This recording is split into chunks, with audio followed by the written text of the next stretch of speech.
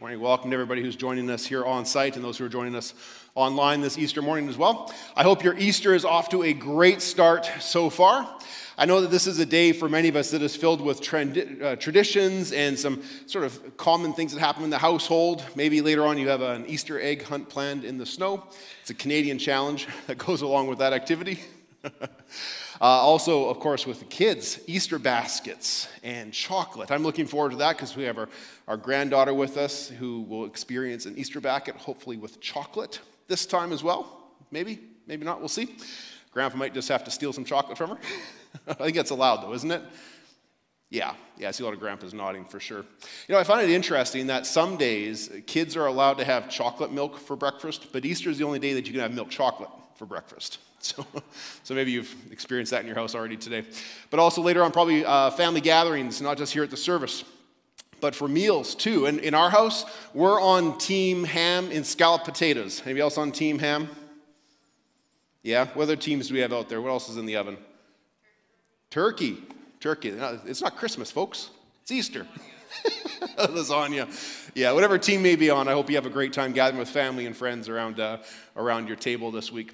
Well, if you've been with us for the past few weeks, you know that we have been going through a sermon series where we're referring to it as On the Way, where Jesus was on his way to Jerusalem in the events of Easter.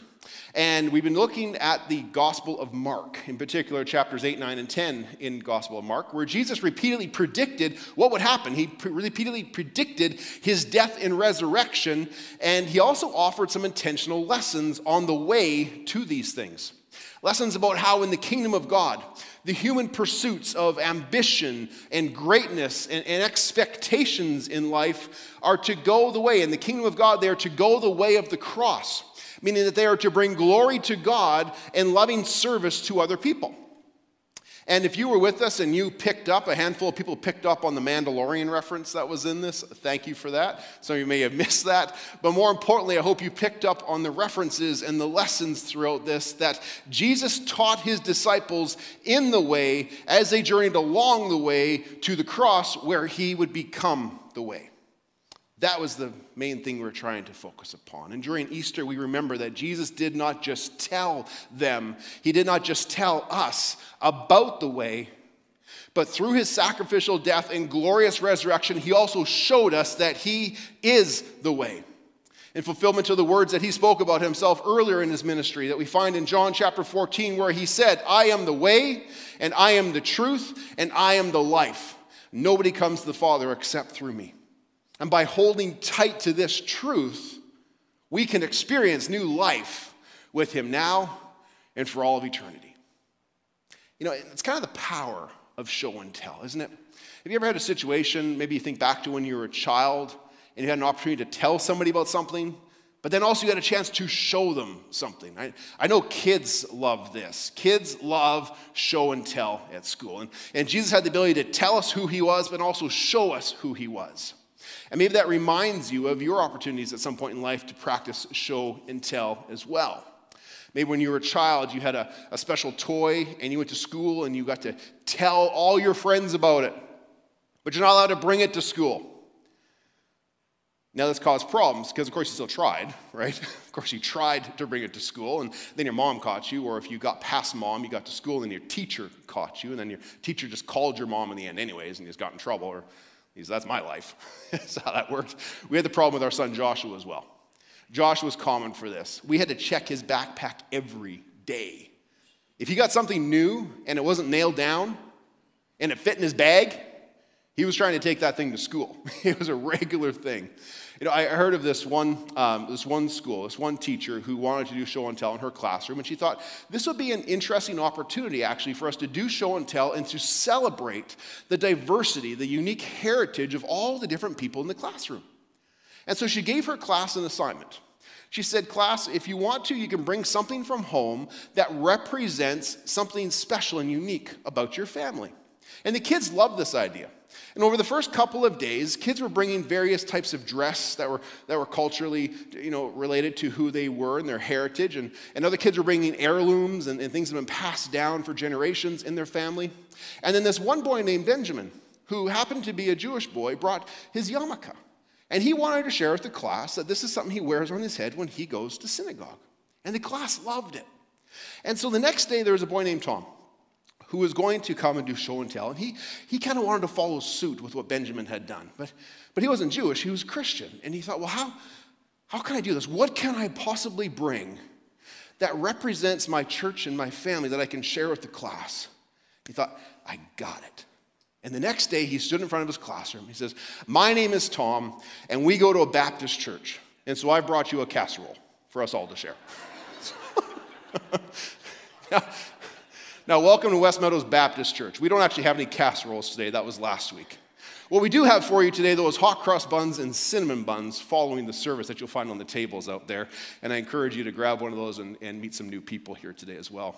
But hey, on Easter Sunday, we celebrate how we show and tell the story of Jesus' resurrection and victory over sin. Amen?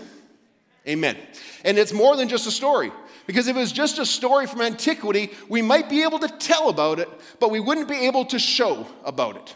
But we should be able to see and to experience the hope that this promise, the promise of this day, brings to our lives. We should be able to see the presence of Jesus in our lives, and therefore we have something that we can show and tell to the world. Now, you've likely heard the saying at some point in the past, seeing is believing. You've heard that before? Yeah. It's an idiom that some people choose to live by. And basically what it means is that if somebody tells you a story, even if it is absolutely difficult to understand, highly unlikely, unless you see evidence for yourself, you'll choose not to believe. And this is actually one of the motivations that some of Jesus' opponents had for him when he was ministering. They would come up to him and they would challenge him to show proof, to back up the words that he was telling them. And often Jesus would not comply with their requests in that sense, because that's not the motivation for which he did miracles. And that's not why he came, to just put on a show for people. In a sense, we can look at the example in the words of Jesus, and I'm not sure he agreed with this idiom. Because he even once said to a crowd, he says, even if someone were to rise from the dead, you would still not be convinced and believe. You know, I think he was right. Because when we look at the events that happened on that first Easter morning, seeing was not believing. You know, Jesus had repeatedly told those closest to him what was going to happen. I'm going to be arrested, guys. They are going to flog me. They are going to crucify me, and I will die. But then I will rise again, he told them. And then John 20, we read about this in the Gospel of John, that some women came to the tomb on that first day and they found the stone had been rolled away and the tomb was empty. Just as he said, but they were filled with worry. And so they ran back to tell the other disciples, and Peter and John thought, well, we need to go see this for ourselves. And when they ran to the tomb, they looked in, it was, sure enough, empty as well, except for the burial clothes that were left there. And they were amazed. They didn't know how to make sense of this. And then Jesus even appears and speaks to Mary by the tomb in the garden, and she thinks that he's a gardener. Seeing's not always believing. I think the disciples were somewhat blinded by their grief because they had seen Jesus die.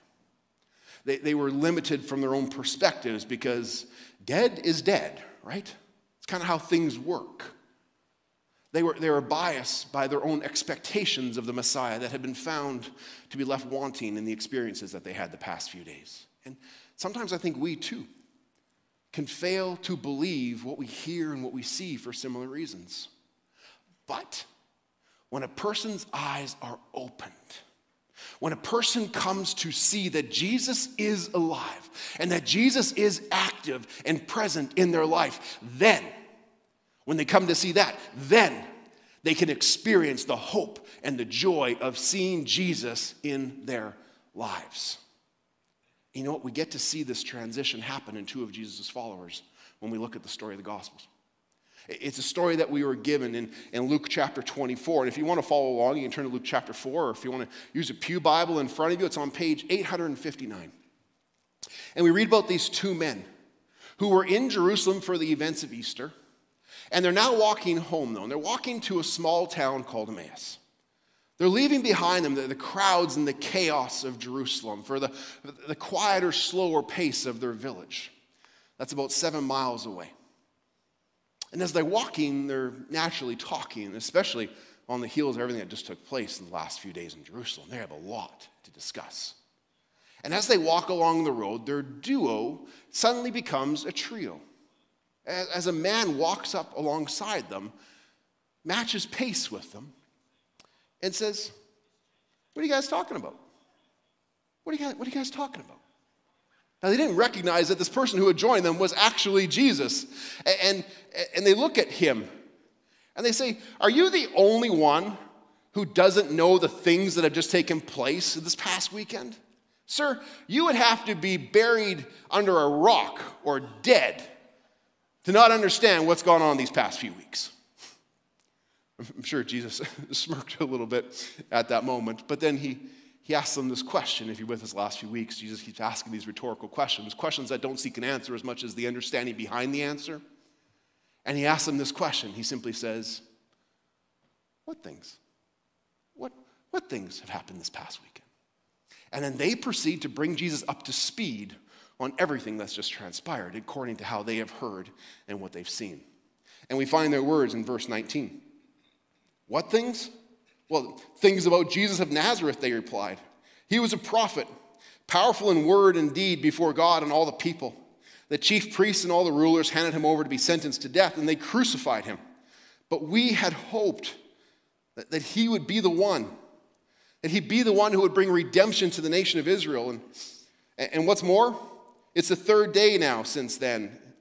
Third day since all this took place. And some of our women have amazed us. They went to the tomb early this morning, but they didn't find his body. And then they came back and they told us about the vision of an angel that they had seen who said he was alive. And then some of our companions went to the tomb and they found it just as the women had said. But they didn't see Jesus." Now, on one hand, I imagine Jesus is probably pretty impressed because they got the story mostly right. It's mostly right. And from what they tell them, we can see that these guys have most of the story through secondhand information. They were present amongst the followers, but they didn't see these things for themselves. They only heard of what had happened. And you know how dangerous that can be. If your experience of something is simply limited to how you hear it. Anybody ever play the telephone game? Right? Where you have a saying and then you whisper it in the ear of another person and then another person, and it kind of works its way through like 10 people. And then the last person who hears it has to tell the first person the saying that they heard, and we'll see how close it is. Like the first person might say something like the Easter bunny likes eggs. And then it goes down through the line, and the last person's like, "My tummy kind of sags." It's kind of where it ends up. Usually there's a disconnect that can happen through this process. But these guys got it mostly right. So Jesus is probably fairly impressed that they got most of the story right. But on the other hand, they've heard, but they do not see in the past nor in the present who Jesus is. And this is why as they walk, they talk. This is why as they walk and they talk, they discuss, but they just can't make sense of it all because they started with the wrong premise. And so their words give us a bit of a glimpse into this, into the fact that that's the problem. And we can see the cognitive equation that's kind of going through the head that they're trying to solve. And it goes something like this. They have a perspective. They have a premise that they begin with. And then they have some past experiences. And they have their current situation. So they have a premise, past experiences that sort of reinforce a premise, current experiences that align more or less with the past experiences, and those current situations, you all add it together and you come to an explanation, usually, but not this time. And in their mind, Jesus is dead. People died, they stay dead.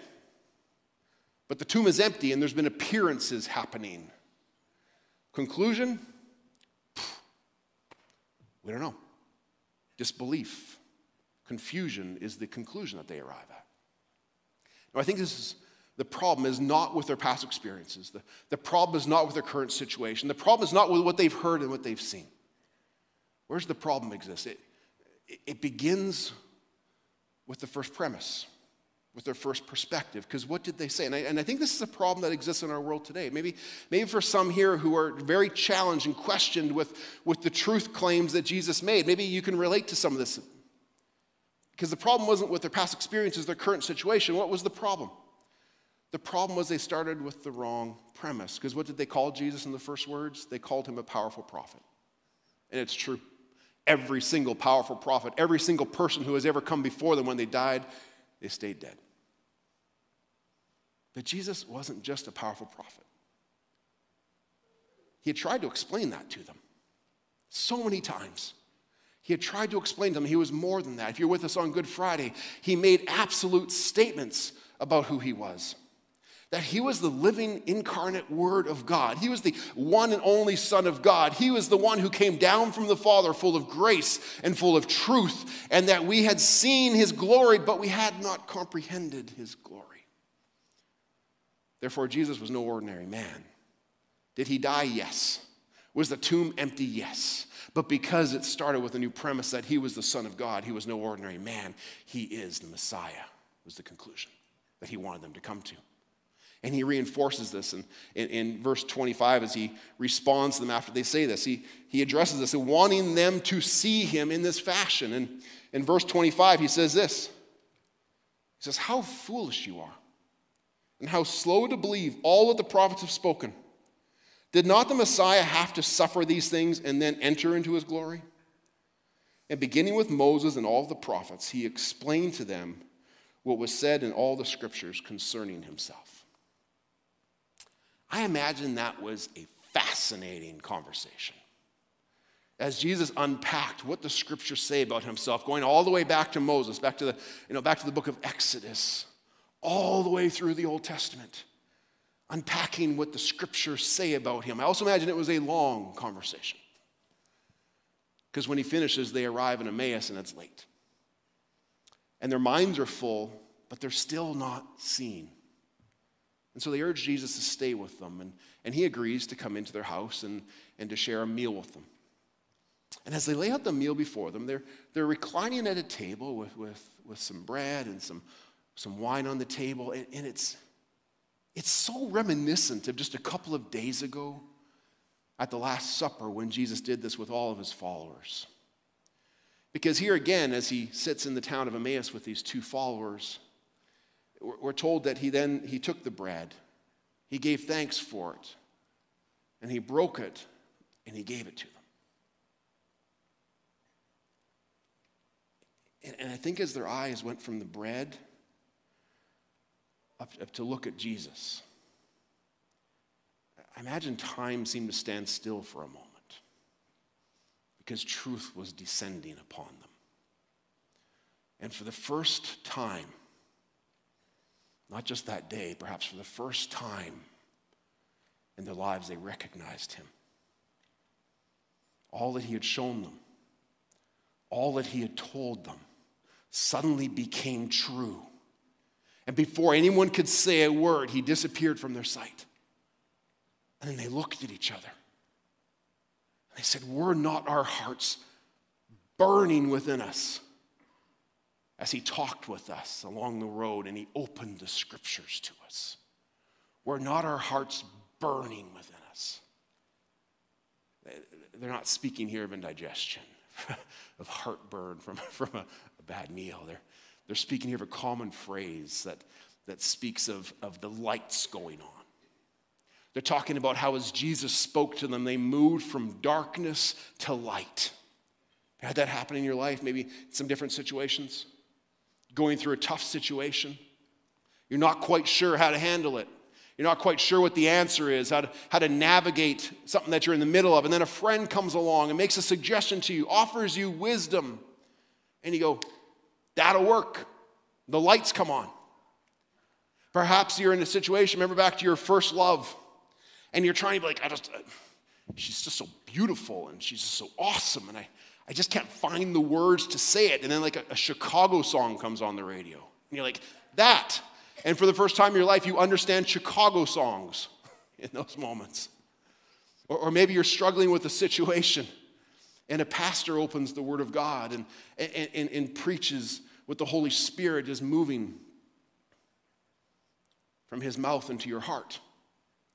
And the Holy Spirit gives you insight into a situation or gives you strength to endure something or convicts you to make a change in your life. You see, when we experience the presence of Jesus, the lights go on. There can be this welling up within inside of us, this burning inside that wants to cry out, yes, there's something right. There is just something true about all that we are hearing and all that we are seeing. And the truth that these men came to see is that Jesus is alive and that he was active in their lives. And this news was simply too good to be kept to themselves. And so what do? In verse 33, we see this. They got up and they returned back at once to Jerusalem, where they found the 11 and those that were with them assembled together. And they said, "It is true. The Lord has risen and he has appeared." And then the two of them told what had happened on the way. They told what had happened on the way with Jesus and how Jesus had been recognized by them when he broke the bread. You know, we gather here today. We gather here in this day, in this moment. We join with billions around the world and throughout the past 2,000 years of history. We join with those who have been told the good news of Jesus Christ, with those who have shown the presence of Jesus in their lives. And we, with all of them, have the privilege today to declare what these men declared to the followers in that room in Jerusalem that day. We have the opportunity to declare with one voice, "He is risen." We're going to do that again because that wasn't one voice, right? And I snuck up on you with that one. You thought that comes at the introduction. That comes in the middle of the sermon today. So we can declare with one voice to all of those who have heard and seen the living, true Jesus Christ, "He is risen."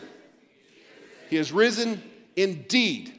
And when you come to see that Jesus is in fact alive, that he is active and present in your life, when you come to see that he is the way, the truth, and the life, then we can experience the hope and the joy of seeing Jesus in our lives. Amen? Amen. But it begs a question.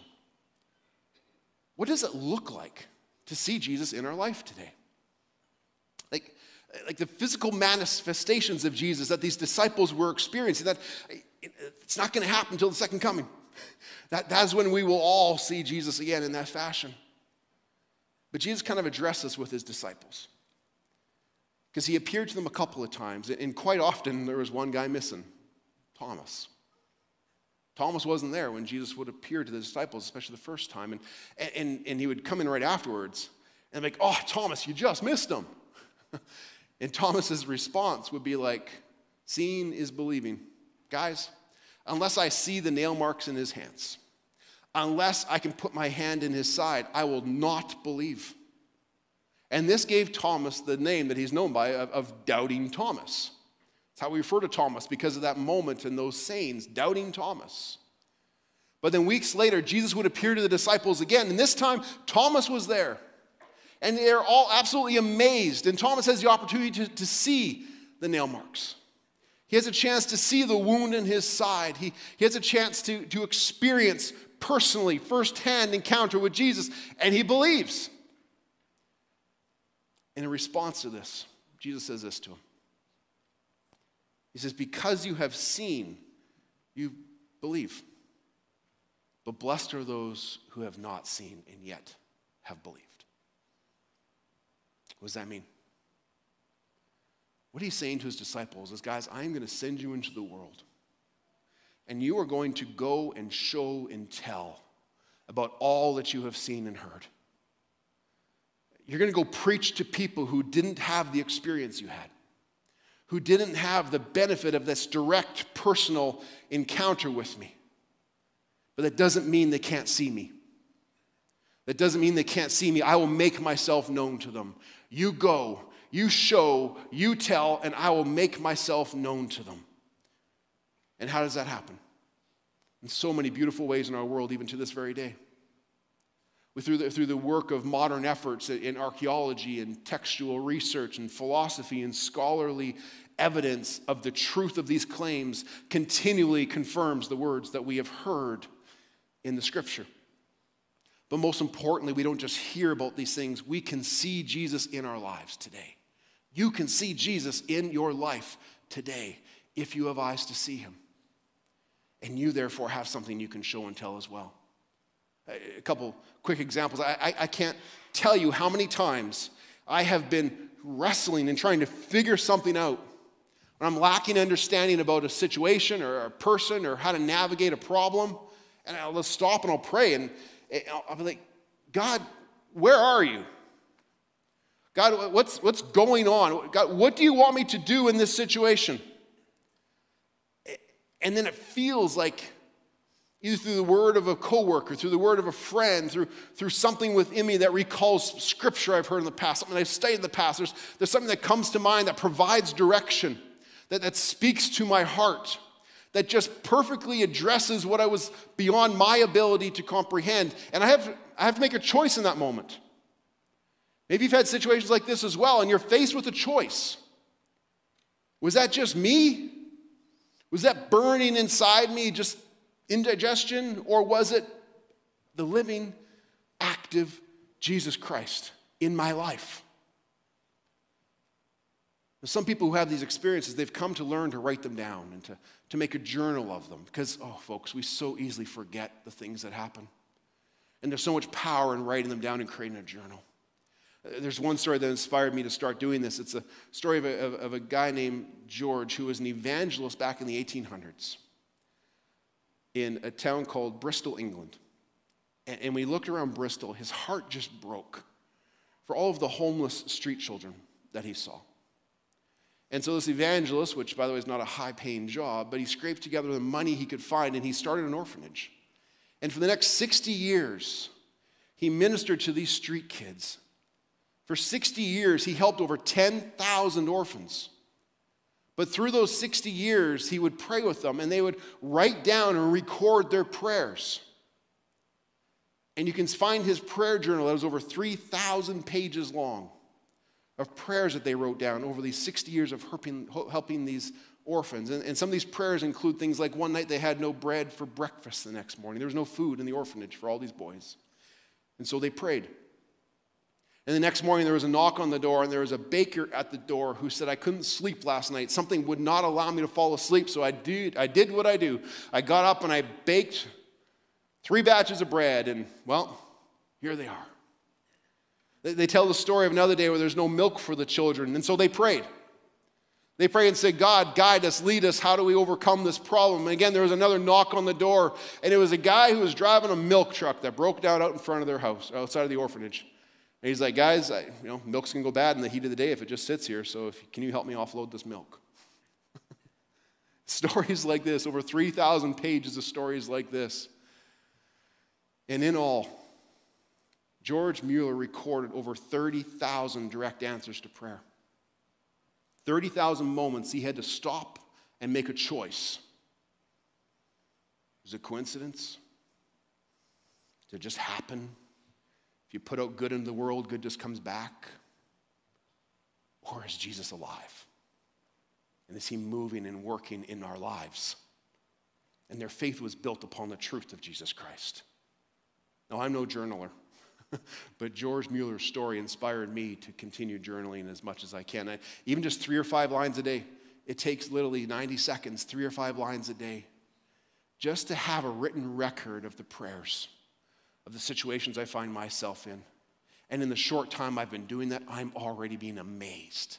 I'm already seeing and having eyes to see how God is moving actively in my life on a daily basis.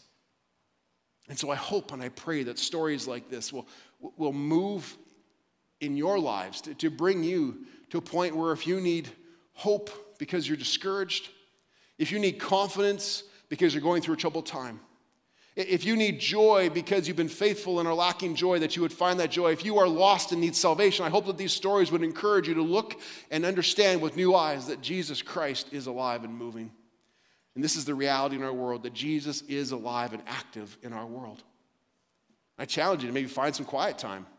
Grab a pen and a pencil, an iPad, whatever you want.